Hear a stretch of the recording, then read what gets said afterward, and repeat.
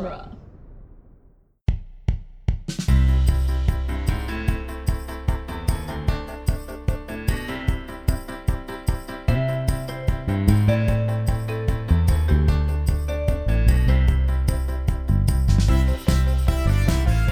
Hello, everyone, and welcome to the Protagonist Podcast, where each week we look at a great character in a great story.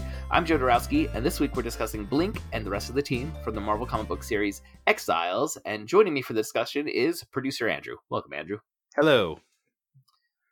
For anyone who is unfamiliar, Exiles was a Marvel comic book series that featured various superheroes from various dimensions and various timelines who were all brought together in order to repair damage to the multiverse. It was created by writer Judd Winnick and artist Mike McCone, with significant input from the editors Mike Martz and Mike Raitt. And the initial team featured Blink, Nocturne, Morph, Thunderbird, Mimic, and Magnus. Andrew, this is one of your favorite series, is that correct, in Marvel Comics? I mean, it's kind of a mix. I mean, it's favorite because it's one of my first. Mm-hmm. So when I started reading comics, I was borrowing from you and John.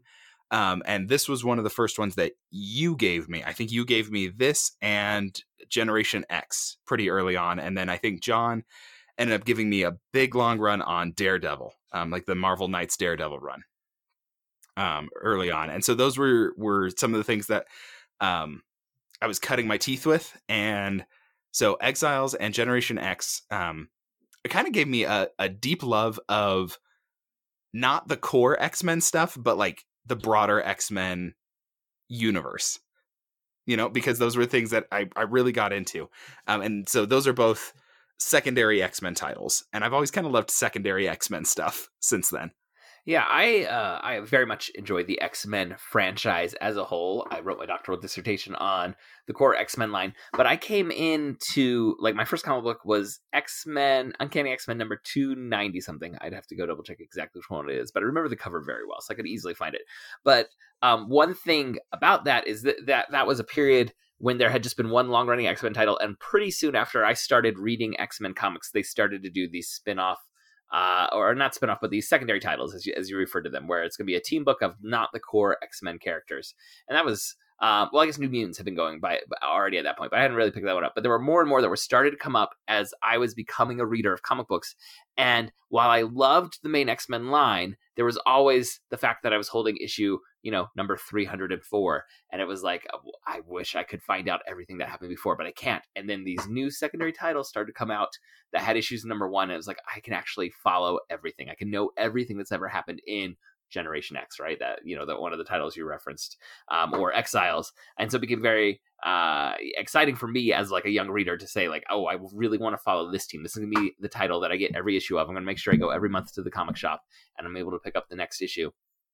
By the time Exiles comes out, which is in 2001, I believe it is, that wasn't as much of a pool for me. I was in college, but I still had I understand what you're talking about, where sometimes I think for new readers coming into the vast sprawling Marvel universe, new secondary titles of popular franchises can be very appealing for that reason, or at least at that point. They've altered their publication structures quite a lot to try and lure in new readers, where a lot of those old mainstay titles that had hundreds of issues have been renumbered back to number 1, or now it's almost like almost everything is just a mini series where it's going to go 6, 12, or 18 issues, but then it's going to get rebooted back to an issue number 1 to be more appealing and inviting to new readers coming in and not feeling the weight of continuity. And I think some of that is also for I think in the 2000s the creator appeal was less significant. You were buying things because it was Marvel, because it was DC, because it was the characters. And I think by the 2010s, you definitely start getting a bigger influence of Brian Michael Bendis. People are reading what Brian Michael Bendis writes. And when he goes off of the title and someone else comes on, there's going to be a natural shift. And so they say, okay, let's renumber when we change creators. Mm-hmm. And there was, I think, more of an idea that when the creator was finishing up their run, they closed off their storylines. Whereas before, it was more like, this is one never-ending story. And if a creator leaves for some reason, the new creator has to pick up those story threads exactly where they were. And now, because a lot of the focus is on trade paperbacks, where they want to be able to sell you, like, here's Michael Bendis's run on Avengers in 4 volumes or whatever it is, and you're going to get his whole entire story. It's less of like the continuing, never-ending adventures, and more, here is a chapter in the life of these characters that has a beginning, middle, and end. And I think the 2000s was when that also really shift from the idea that you would get a long run from any creator. Especially a creative team is going to be a short run, but any one writer or artist staying on a title for a long time is, it just doesn't happen so much anymore. And really the 2000s, I think, is when that was wrapping up. You would get somebody who was staying on for 50, 60 issues. And like now it's kind of surprising to see somebody stay on for 20 issues at a time. Yeah.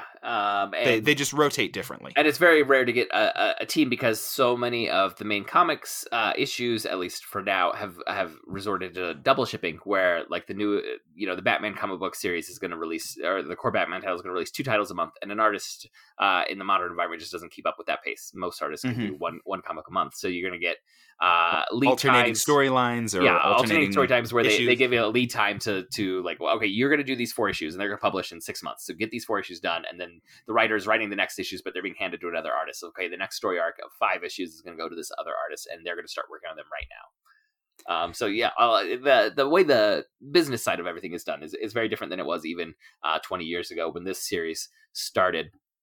Little bit of trivia about Exiles.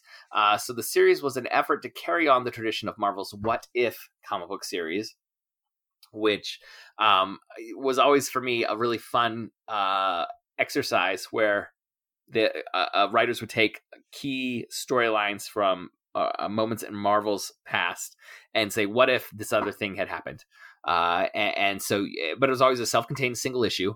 There was no ongoing storyline to follow with the characters. And it ran for, at least the first volume of it ran for over 100 issues, I'm pretty sure. And then periodically Marvel has done more what ifs, based on some of the biggest events. So like, what if Uncle Ben lived?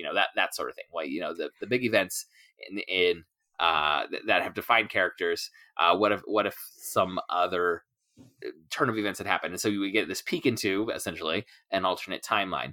And they, by 2000, when they were doing this, that kind of ended, other than those periodic specials that they put out. But they said, what if we could do a continuing series with more of a through line that you'll follow narratively? So they give us a core set of characters. Like I said, there's this team that we get who are going to be hopping from dimension to dimension, which we started to kind of think about examples of this. So like for TV, there's like Sliders, but it's probably the most notable 90s, any era, but the 90s TV show idea of characters that are going to show up in a different world every time they go. But then you also do get a flavor because the team of Exiles are being sent into these dimensions to fix something wrong with the timeline and prevent damage to the multiverse. As if this one event doesn't go exactly right or goes the way it's heading right now, it's actually going to ripple out and affect other timelines and be very bad long term for the entire multiverse. So you start to get some feelings of like Doctor Who or Quantum Leap,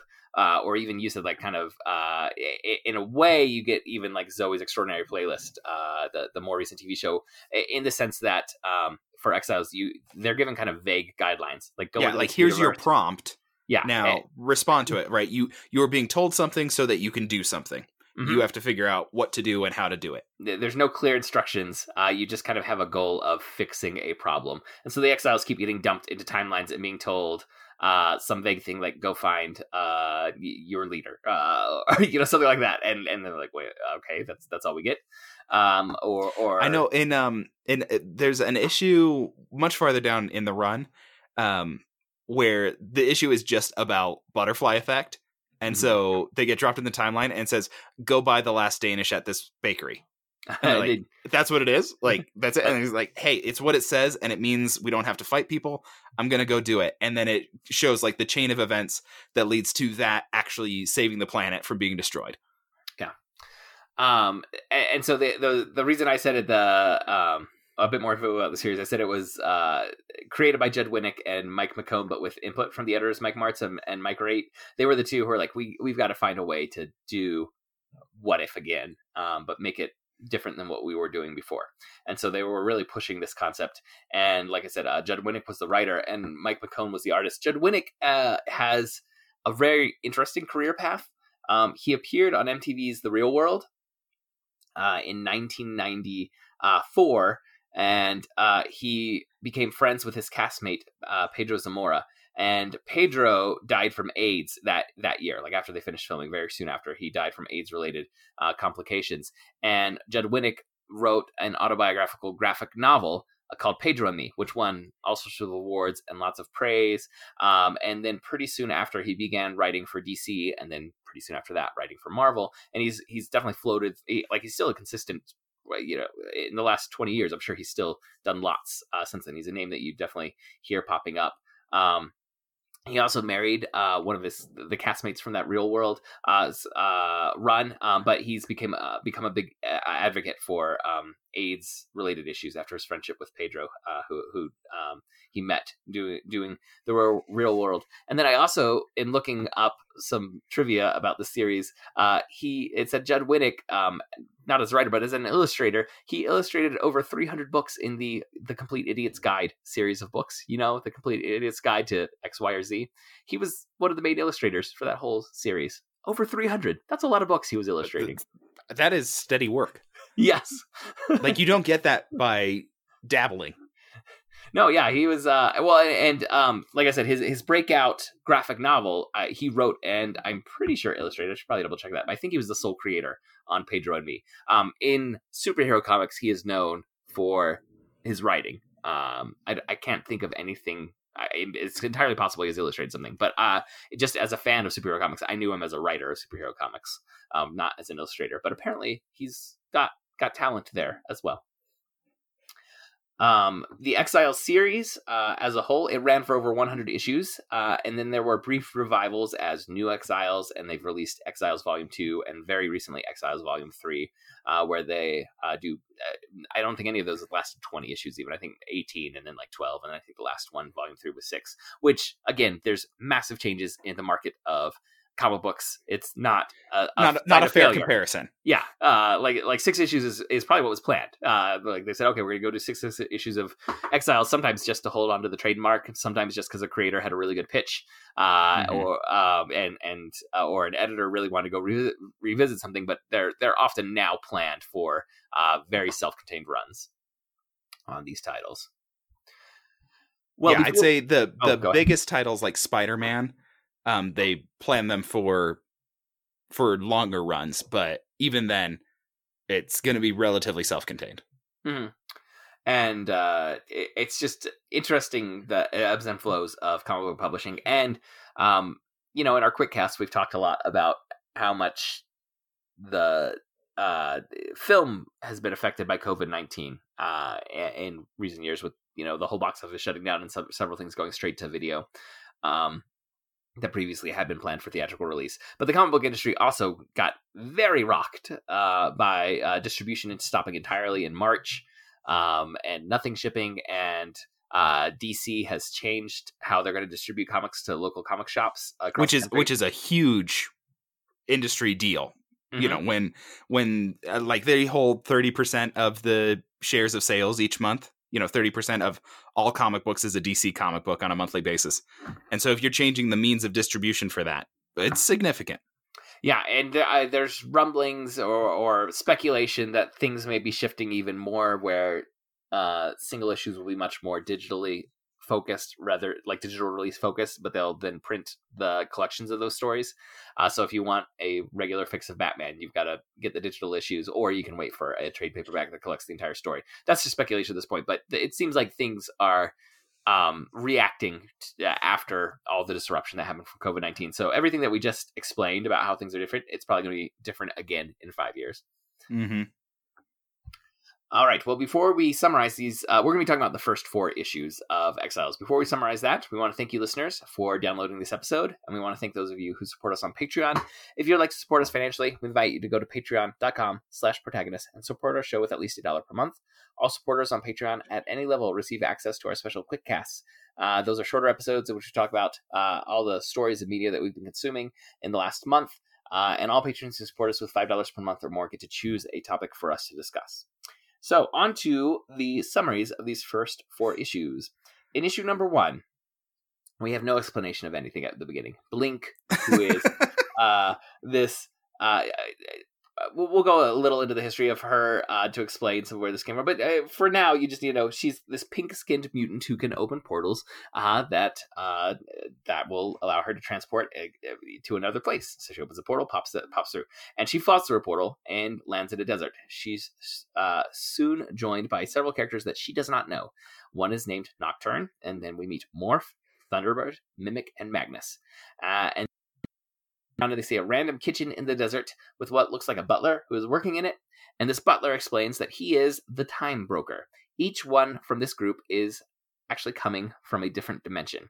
As the time broker, his role is to stop what he calls hiccups in individual timelines that could have a very adverse effect on the entire multiverse. This team has been chosen to go into those timelines that are about to experience a hiccup and carry out missions on his behalf to prevent those disruptions. We get a quick background on each character. Blink came from a war-torn dimension called the Age of Apocalypse, where all she knew was death and battle. Nocturne is the daughter of Nightcrawler and Scarlet Witch in her dimension, and was a member of the X-Men. Morph is a goofball shapeshifter who had been on the X-Men and the Avengers in his timeline. Thunderbird was a hero who was captured by Apocalypse and tortured and altered into becoming one of the Horsemen of Apocalypse.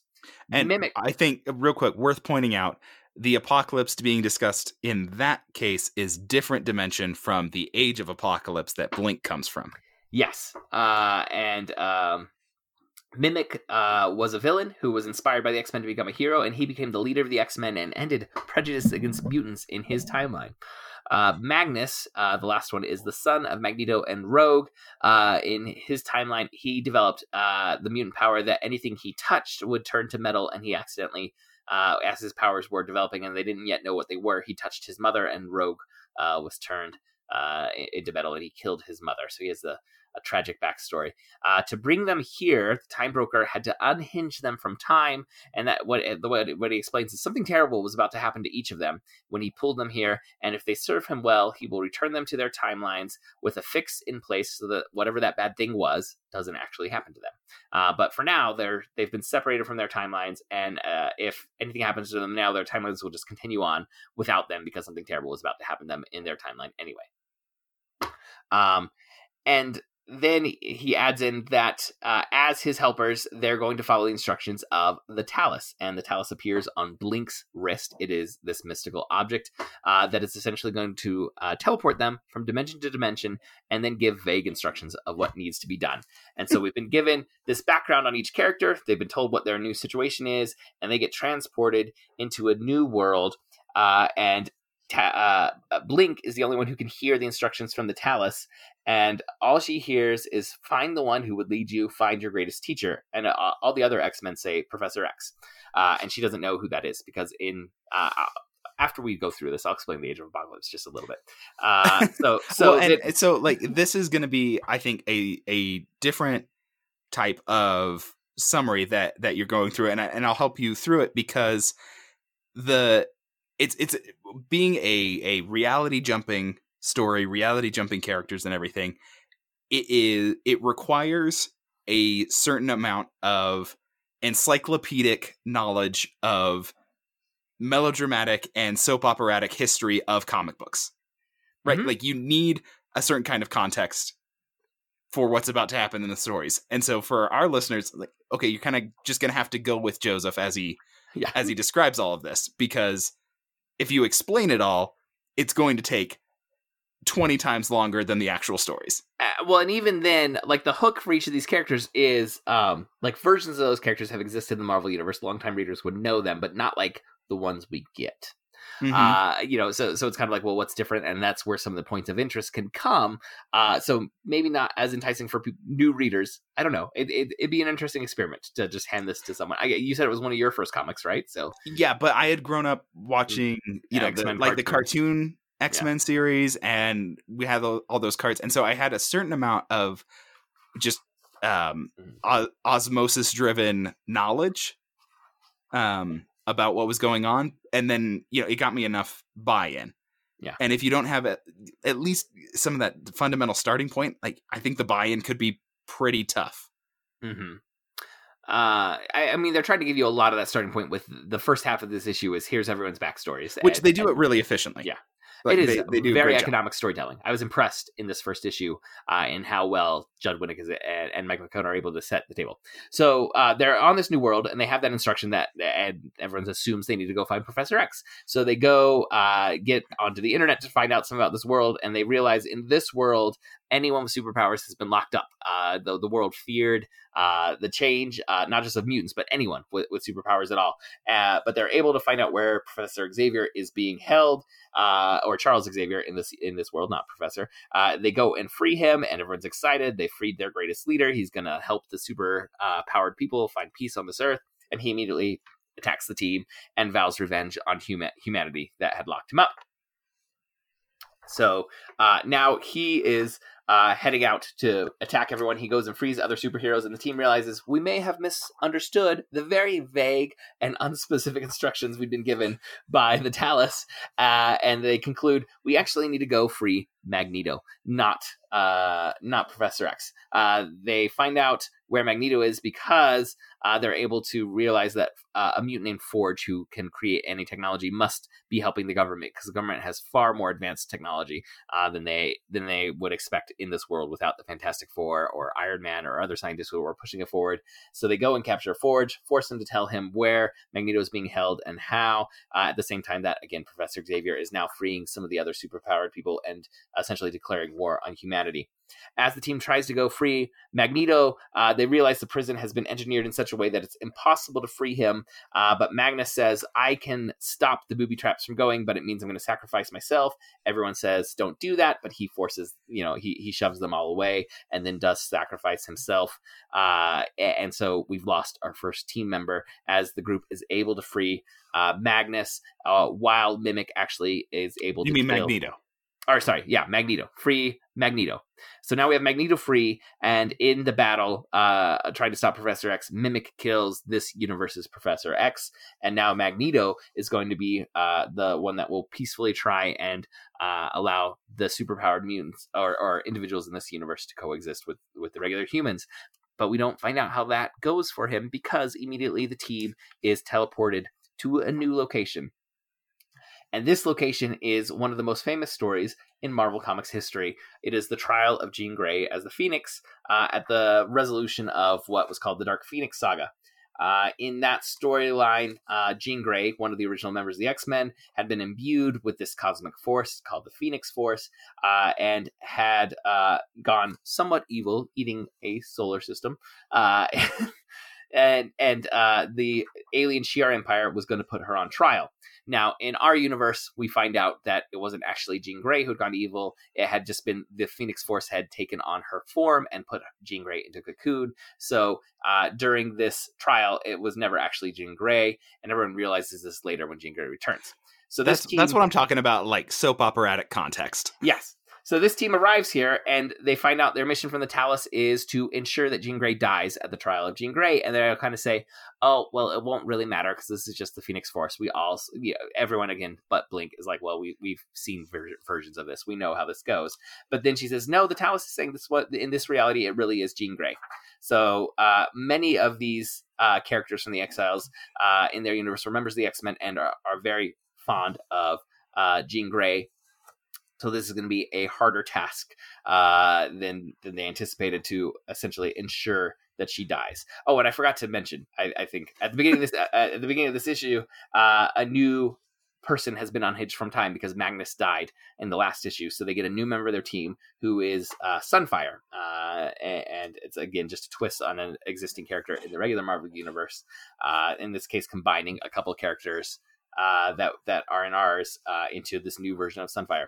So now the team, they go and pretend to be aliens that want to ensure that Phoenix is held on trial because they say she attacked their world. But they're very concerned about the X-Men recognizing their scent or even who they are, so they disguise themselves, try and hide themselves. But Wolverine can see right through that, and he goes and confronts Mimic, because in this universe, Mimic and Wolverine were friends, same as in Mimic's universe.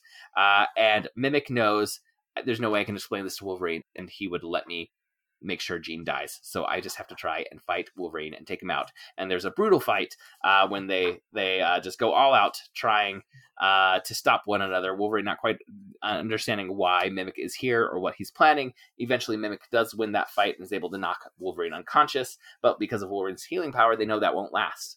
Now the next issue begins with us seeing Wolverine healing, but saying, I don't know what's going on. And we find out one of Nocturne's powers is that she can possess other people's bodies. So Nocturne has taken control of Wolverine's mind and is making him say these things so that the X-Men don't get suspicious.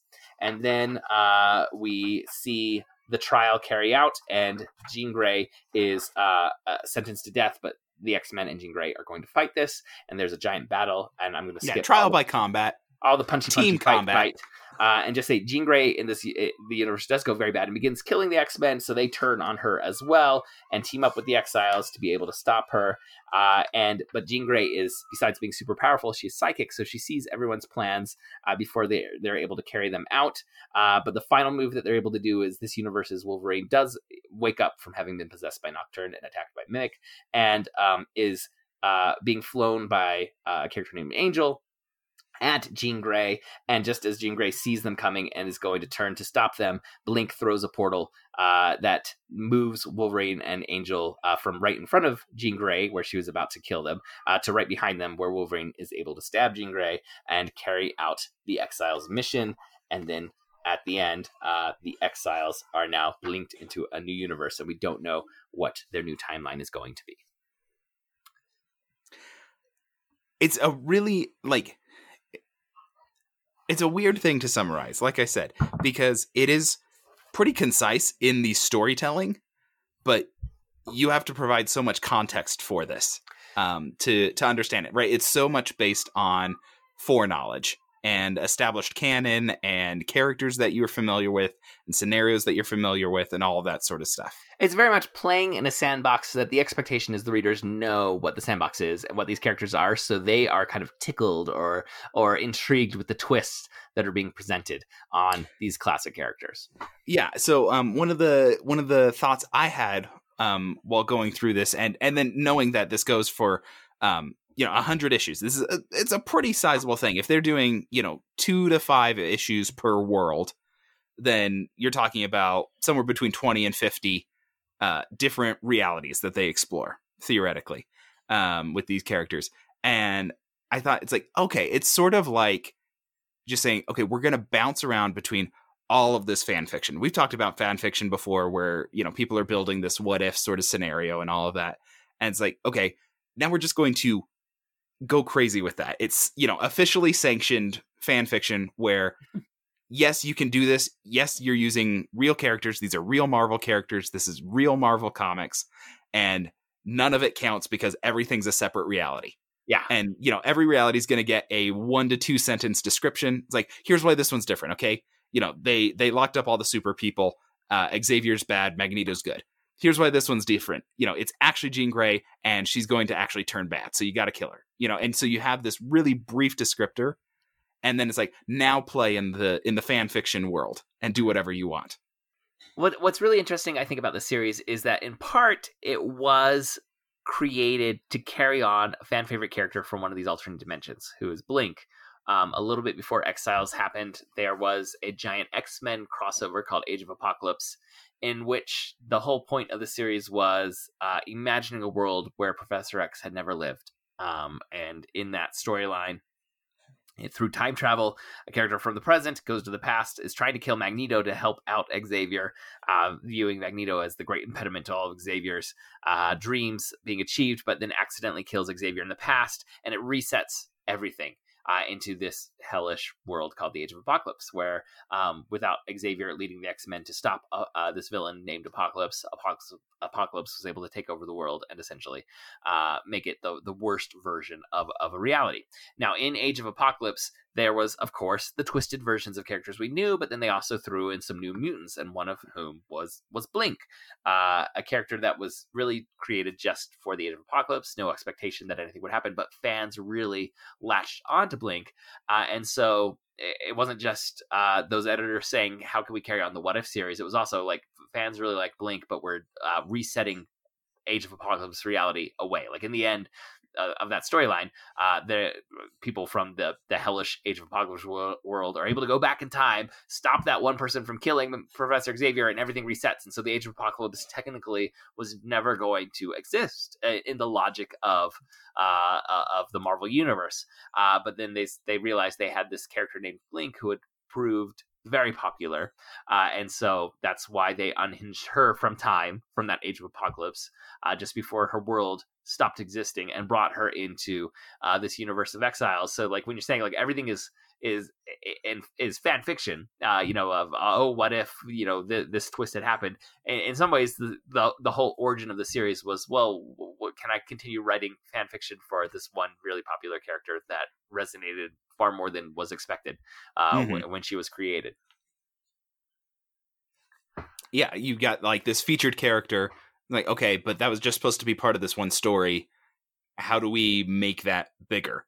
Mm-hmm. In the grand scheme of things, because we all we were doing was playing in this other side of the sandbox. We're about to, scrape it clean like a Zen garden, but I want to keep something from that sandbox. Yes. And in the world that we're told like Mimic is one of the greatest leaders in the history of mutants in his universe. Like he actually achieved peaceful coexistence between mutants and humans.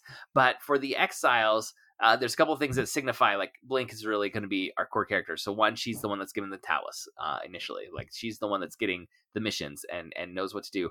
But then in that second storyline, with them needing to ensure that Jean Grey dies, Mimic has this conversation with Blink where he kind of says, you, because of your origins, you don't actually know everyone, where it seems like every world that we're going to, I know people, and I don't know that I can make the hard decisions that are going to have to be made. You need to be the leader, because your entire life was hard decisions, right?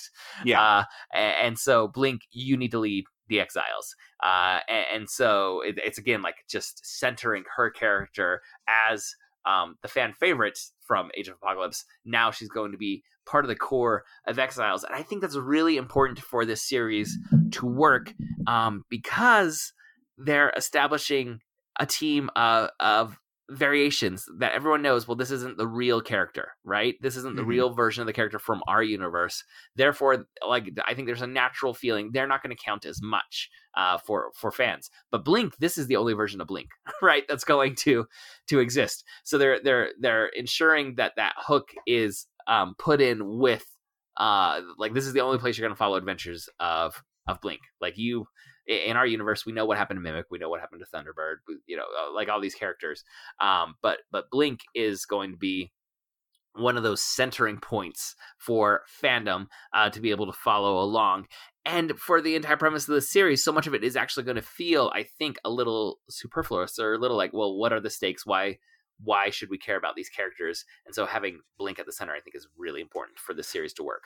Yeah, and it's kind of interesting that Exiles was as successful as it was, because it's not just a spin-off. It's not, Angel from Buffy or Torchwood from Doctor Who. It's a spin-off from just like a little set of 3 episodes of a show, where it's like, actually, yes. It does not tie into the rest of it. It's like, this is like, what is the next level out from a spin-off? Yeah, and then there's this other thing with Exiles where there are, like, we know these are alternate dimension characters, but then they establish at the very beginning, we may kill any of these characters at any time. So in our first adventure, we're going to kill Magnus, which is a move that some creators do to establish stakes, right? So famously, Joss Whedon with Buffy kills Xander's best friend in the first episode, and he had wanted but couldn't do it because of funding. He had wanted that character to be in the opening credits so that everyone assumed this was going to be one of the core cast moving forward, and then they get killed in the first episode. But then in Angel, he does do that with is it Boyle? Is that the name of the demon? Yeah, he's in like half a season. Yeah, he's in the opening credits, and he seems to be in some ways like the information broker for Angel. He's going to be explaining what their mission is, what's going to be happening, and he's got a fun personality. Everyone gets attached to him, and then Joss Whedon killed him off in the first season, and he said, "I just needed you as viewers to know that these stories were going to have consequences, because when everyone is safe every single week, we stop fearing, for what might happen." But I think with Exiles, the danger is maybe the opposite could happen, that everyone feels a little too expendable, that anything could happen because they're going into these weird worlds where strange things have happened, at least from our point of view as readers. But then also these characters have, these aren't going to be carrying on the franchises, like the way a popular X-Men character will go get their own series. This is already like a subset of the Marvel universe, the way over here. And so and that's kind of stacked from a few different points in this series. Like, you're starting out with the fact that it's like, okay, all of them are from alternate realities, and also none of them are top tier X-Men characters. I mean, everyone's from the X-Men universe, and you're going to recognize names to some degree. Some of them are completely new, like Nocturne. And so her stuff is just, well, I'm descended from a known character. But it's like, you did not pull in an alternate universe Wolverine. You did not pull in an alternate universe Cyclops. This is not the core team. This is, secondary team stuff. And so it's like, you maybe put it a little too far from the core. If they had brought in, a Wolverine or a Magneto and then had them sacrifice themselves, it's like, okay, so just because somebody's a big name doesn't mean that they're going to last. Yeah, I think it's a tricky tightrope to walk for a storyteller. Within the larger Marvel universe, this series is like several steps removed. But I think they do, like we said, it's a long run comic. It definitely developed a strong fan following, and it's been revived several times. So I think they do walk it very well. And I was really impressed with that first issue, how quickly they were able to establish all the strangeness of what this is. It's kind of a getting the team together montage, but without the sense that all these people have a history together. It's just, no, we got the team together. Like Time Broker got the team together. And like kind of like explicitly, none of you have history together. Get over it. Yes, and now you're a team. So here we go. Like so often with the team together, it's like, oh, I know this person from X, Y, and Z, and that's the fun, is like, oh, what hints of pasts are going to be given. And this one, it's like, oh, here's everyone's origin story, and now carry on. I think the first adventure. I think that is like a pretty interesting and unique dynamic that you can get from something like this, where it's kind of second tier X-Men stuff, where they can say, look, like, I'm not going to spend a ton of time doing like team building and like, can you get the team together? Can you guys work as a team? I'm saying you guys have never worked as a team, but you have all been parts of a team. In a lot of cases, the same team in different realities. I'm going to trust that you can be a team. Mm-hmm. So you don't have to work with a lot of like, they don't fight over who's the leader. And that would be a pretty typical thing in a new team thing. This is actually one of the only times I can think of bringing new comic book characters together and they don't have a fight. This is not what happens in the Avengers movies, where Captain America and Tony Stark and Thor fight each other in the first half of the movie. It's not the classic comic book thing. Mm-hmm. And at the same time, I think there's a lot of classic comic book beats that are within this. So I was thinking about like the team selection, like what do we have in this team? And so it's 6 people, right? Is the main roster? Yes, and it seems like, at least from what we're given in these first 2 story arcs, there will always be 6. Then if something happens to one of them, then there'll be a new person unhinged from their timeline that is brought in, and with the promise again for each of these that they can be returned. And I think in the 100 issues, do some of these characters get returned to their timeline? It's been a very long time since I read any of these. Yeah, it's It's been a while for me. I've got the collection in volumes, in the trades, and so I'm not sure either. I know that they get complicated. Mm-hmm. Like 100 issues is a lot of story to explore. Like, I would imagine, just from my familiarity with these types of stories, someone's going to be offered the chance to return the original timeline and maybe reject it. Maybe that's got to happen at least once. And maybe it looks like they accepted it, but then they come back. 4 issues later, they're suddenly back. Mm-hmm. That sort of thing. So yeah, there's also that hanging over all of this is not just anyone could die, but the goal is actually to leave the team. At least that's the stakes that we're told in the opening issue. But yeah, we have Blink, Nocturne, Morph, Thunderbird, Mimic, and Magnus. And like the most identifiable as far as like superhero team role is Thunderbird. He is just the quiet muscle. Yeah, he's the big guy, the brute. Where he's quiet, but hints of emotional depth there, but he's never going to be a talker about whatever it is that he's feeling. But we see moments that make he's hurting inside, Yeah. I'd say one of the next most identifiable things is Morph being the comic relief. Oh yeah, definitely. Mm-hmm. Like it's really easy to identify him as that. He is the levity. He is the comic relief. He's a shapeshifter, so he's constantly changing between panels into, just a comedic visual. Yeah. Where if you don't miss it, like if you don't look at him in the background of a shot, you are probably missing a joke because the artist is including visual gags with more, be it his facial reactions or just whatever he has changed himself into.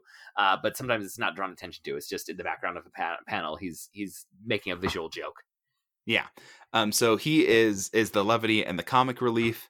And that leaves us with the 4 other characters, which are Blink, Mimic, Nocturne, and Magnus. I think let's talk about Magnus next. He is the one that disappears earliest, and so his role early on is to be the example of expendability. Mm-hmm. But he functions in the story.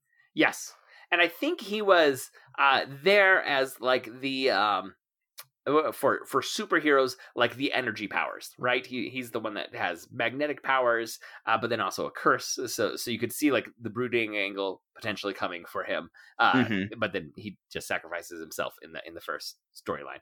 So we don't even get that far with it. But I think absolutely you're right in identifying that his role is to sell the stakes of this story that's going to be told, that any one of these characters could die on any of these missions, and then we would meet someone else.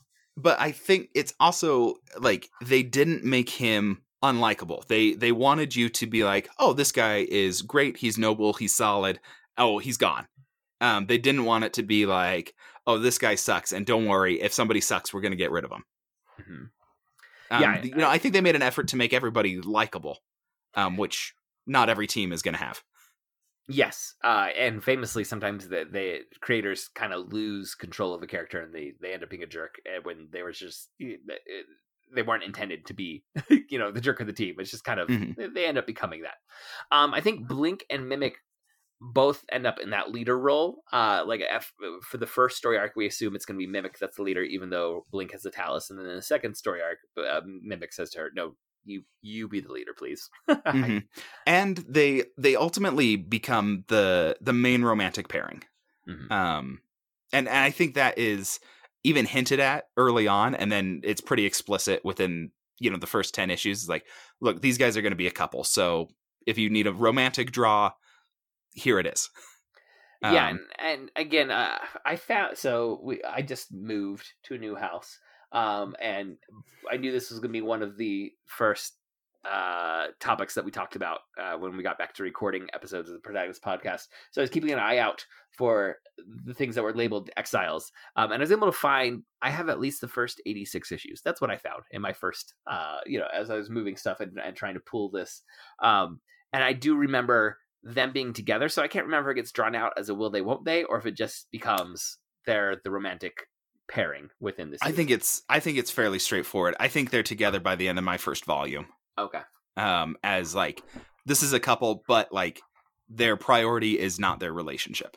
Their priority is doing the missions and everything, but they are forming a relationship. Okay, and then what do we have for Nocturne as a character?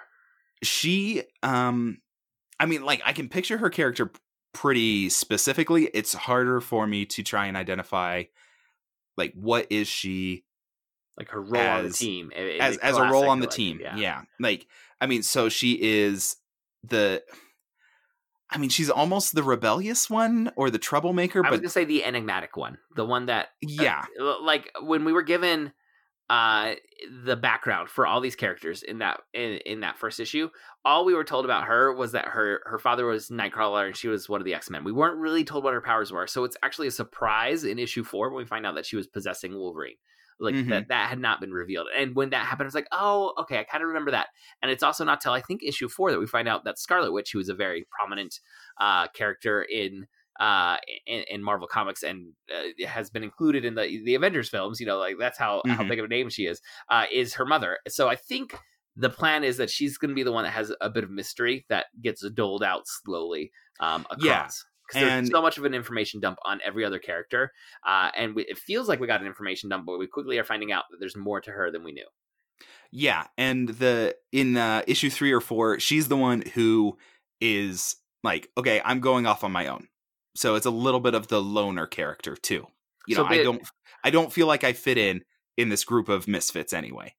In the world of the X-Men, she's a bit of the Wolverine character on the team, right? Mm-hmm. Yeah, like, I'm going to go do my own thing. I've got my own stuff. I am dealing with my own stuff. She doesn't feel quite as much of a team player, at least in this stuff early on. And my memory, again, this is an era, ends up being an era of X-Men where, like, from 2010 on, that I am somewhat aware of, but I've not read nearly as much as, like, the 60s through 2000.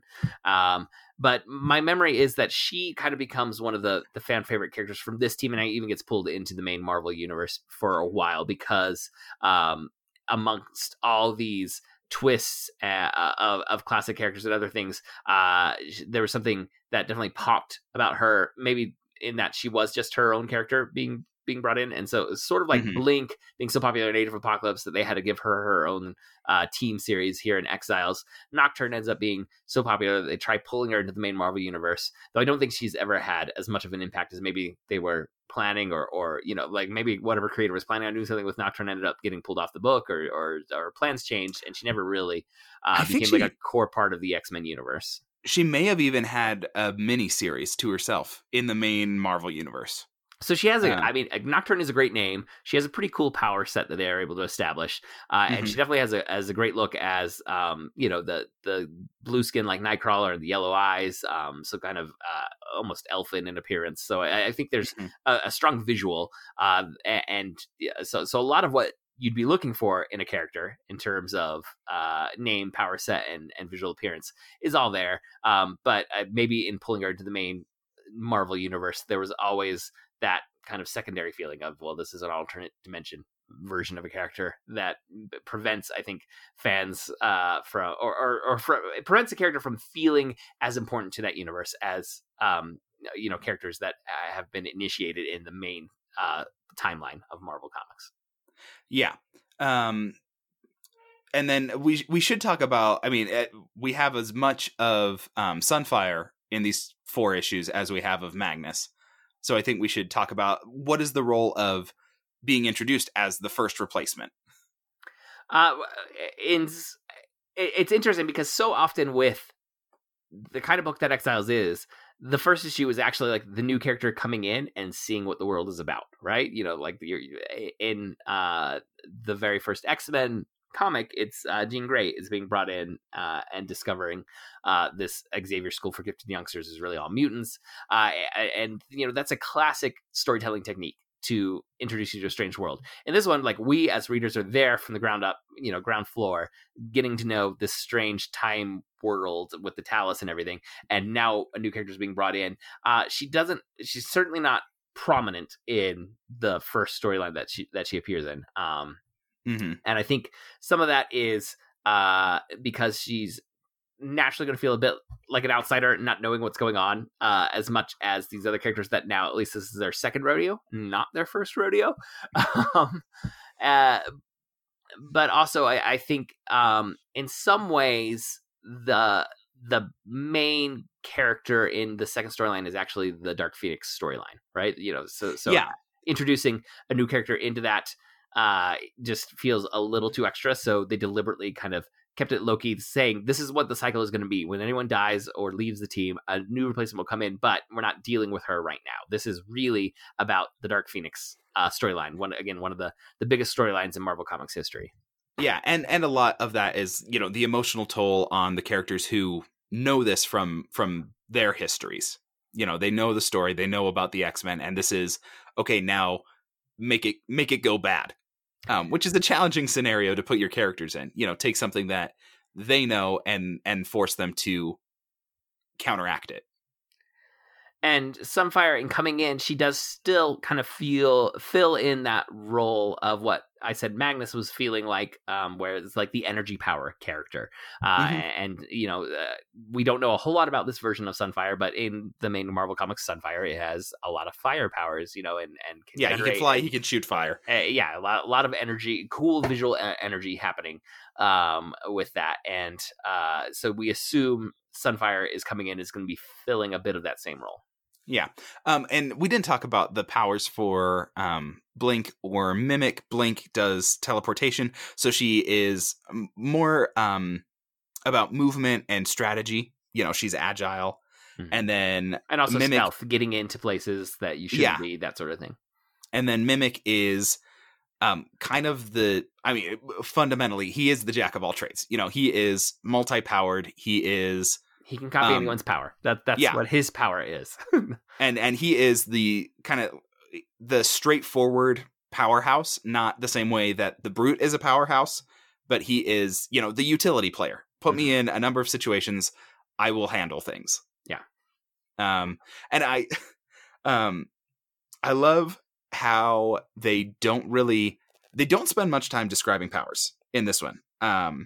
Which is interesting. I mean, they dole it out later on, but in each of their introductions, they're a little bit light on the powers. Like you said, it's not until issues 3 and 4 that we learn really anything about Nocturne's powers. She doesn't use them in the first 2 issues. And Mimic, we get a little bit. I read in my volume into the next one, and at the very beginning of the next issue, they give the 4-sentence description of his powers. It's like, okay, I can mimic 5 people's powers. They're only as half as strong as the original person, and I have to spend an hour close to them to make it stick. Otherwise it's a temporary thing. And so he's like outlining it to morph. He's like, I've told you this before, but we're going to tell you again so that the reader can get it. Yes. And I think that it's a really fun thing to do for the characters, kind of what's going to be happening for the dimensions, where like, okay, here's the quick sketch of what you need to know. But for the characters, is every time we get that quick sketch, it's like, oh, actually, let's filling in a bit more for the long-term characters. Yeah, and so you get moments like Morph. It's like, okay, he's a shapeshifter, and then they give you a little bit more. It's like, okay, he's kind of a fluid shapeshifter. He doesn't have bones. He doesn't have a body. He is a sentient mass, and all those things. And so, yeah, they dole it out. I think pretty efficiently in the first few issues. Blink is the one, and I think it's because she's spinning out from her miniseries. Like, this is basically the sequel to her miniseries. They really don't give any explanation of her powers. They don't explain why she's carrying a quiver full of gems, crystals. I believe it's crystals. Yes, but she's got the stash of crystals, and that is critical to her teleportation power. I'm not really sure how, and I've read a lot of Exiles, and I just know it's there. I recently read all of Age of Apocalypse, and it's never really explained there. She just has the never-ending quiver of crystals, and she throws them to make the portals that she can jump through. Yeah, and so it's like, okay, I don't know what's going on, but I get it, I guess. That's sort of how this series goes in some ways. It's like, look, you're in this dimension. Here's your mission. Maybe you need to know why this dimension's different. Maybe you just need to know about the mission, but you just kind of have to go with it. I think it's a really interesting thought experiment for a long running storyline to constantly be exploring new secondary universes, and so we end up having to care about the core cast, but at the same time they're reminding you constantly in this series that the core cast is expendable. I think in the end we get like Blink, Mimic, Nocturne, and Morph is around for a really long time, but those four I would say are kind of the core for most of the time, if not through the whole thing. I think there might be some shifting between them, but and again, it had a good long run, but it is just interesting that this is something that we're going to invest really good writing and artistic talent, and I remember this getting a fair amount of push press wise or advertisement wise within the comic media when it was coming out, and yet they're still kind of constantly hanging over it, this idea of does this count? Because within comics there's this whole idea of continuity and what stories count and what don't, that is strangely flexible, but at the same time fans become very invested in the rigidity of continuity, and like it's just a fascinating thing, I think, for this story to be simultaneously a successful 100 run issue, but always like, does any of this really count for continuity? Yeah, and I think there's definitely something to it that is stronger than just the what if issues. I think there's something to having this core team. So it's like, yes, we're exploring all these alternate possibilities and the official fan fiction side of things, but we also got like this core team, and we want you to like feel like the core team matters. Yeah. And I think that is a useful way to build this exploration.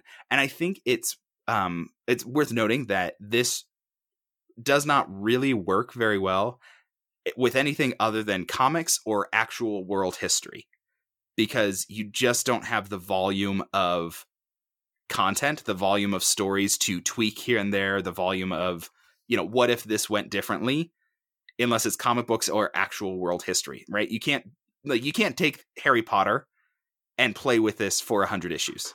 Right. I mean, because there's only the 7 books of story points and now, a few additional movies. And so it's like, I mean, I'd love some Harry Potter what ifs. It's like, okay, what if Hermione was the champion in the Triwizard Tournament? What if Neville was the chosen one? And you can do a handful of them, but there's only so much room to play around with it because it's such a finite universe.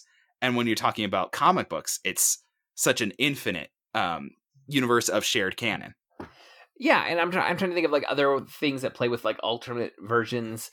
Star Trek does it with the Mirror Universe, but then also now the Kelvin Universe. But that they're pretty strictly like the Mirror Universe is like, here's the evil versions of all the characters you know. And if we jump forward 100 years, here's still the exact same like evil versions of the characters you know. No explanation as to how their parents all still met. Yeah, wouldn't make sense. But you just got to do that. And then with the recent they did 3 of the Kirk films with Chris Pine as Kirk, that is an alternate universe that is tethered to the main universe through Spock, but that's only if you want to know the deep canon about how it connects to the original series. You don't have to. Yeah, exactly.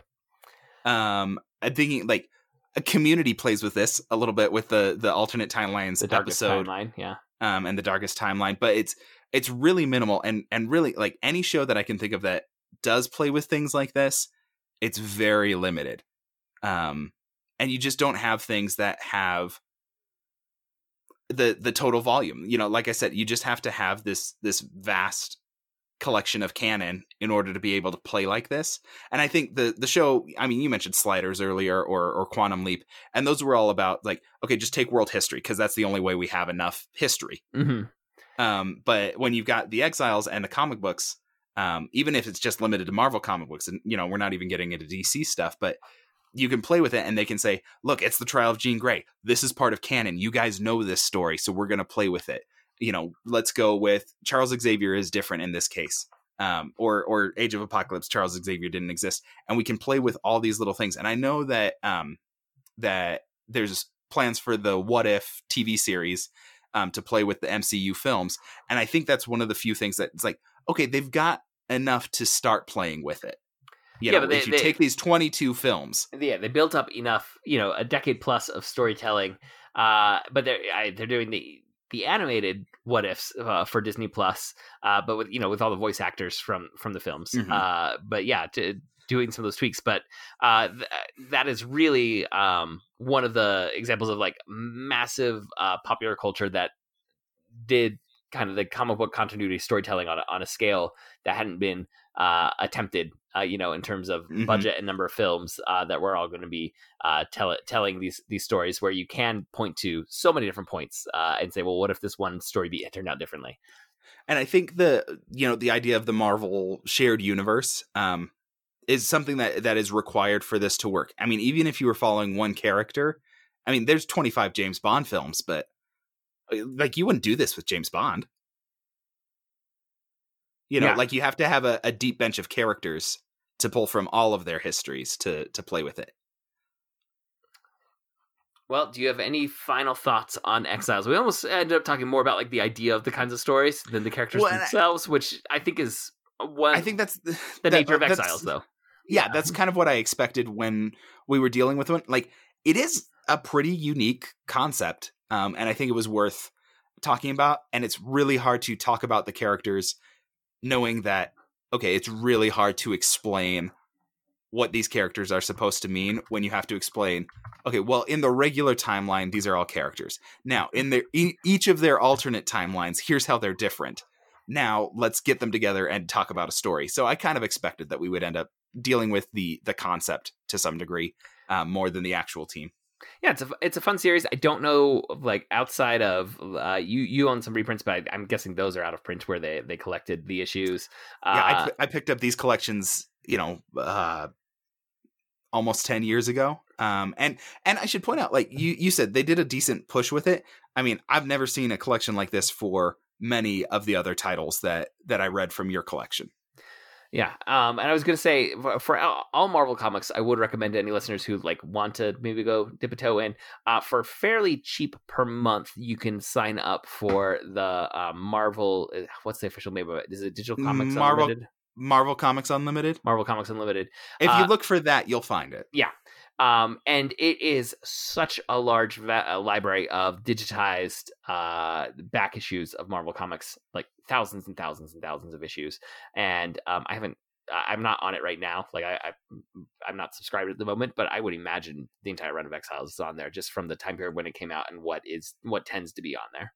Yeah, and there's a lot of stuff on there that you won't find in issues or a collection. In any shop. Without paying for a lot for back issues. Yeah, so if you want to read Marvel Comics, anything, even stuff from the 90s and 2000s, it doesn't have to be the old stuff.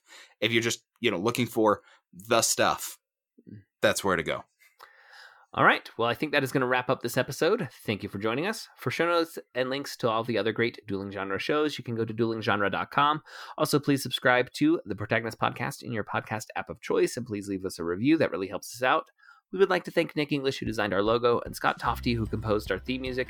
If you enjoyed this episode, you might want to go check out episode number 18, way back, when we did an MCU draft game with Todd Mack and Todd Peterson, or episode number 220, when we had producer Andrew and regular guest Mav on to talk about storytelling in the MCU. You can reach us by emailing feedback@protagonistpodcast.com. We're also on Twitter. You can follow @protagonistpod or @jadorowski. And our producer, Andrew, is @ThisMinute. And our Facebook fan page is facebook.com/protagonistpodcast. Thank you again for listening. We'll be back next week to discuss another great character in a great story. So long.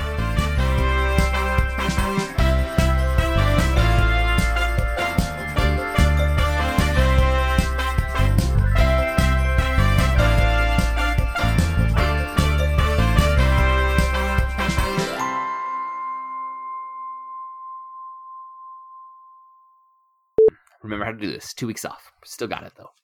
New location. New environment. First test ride in the office.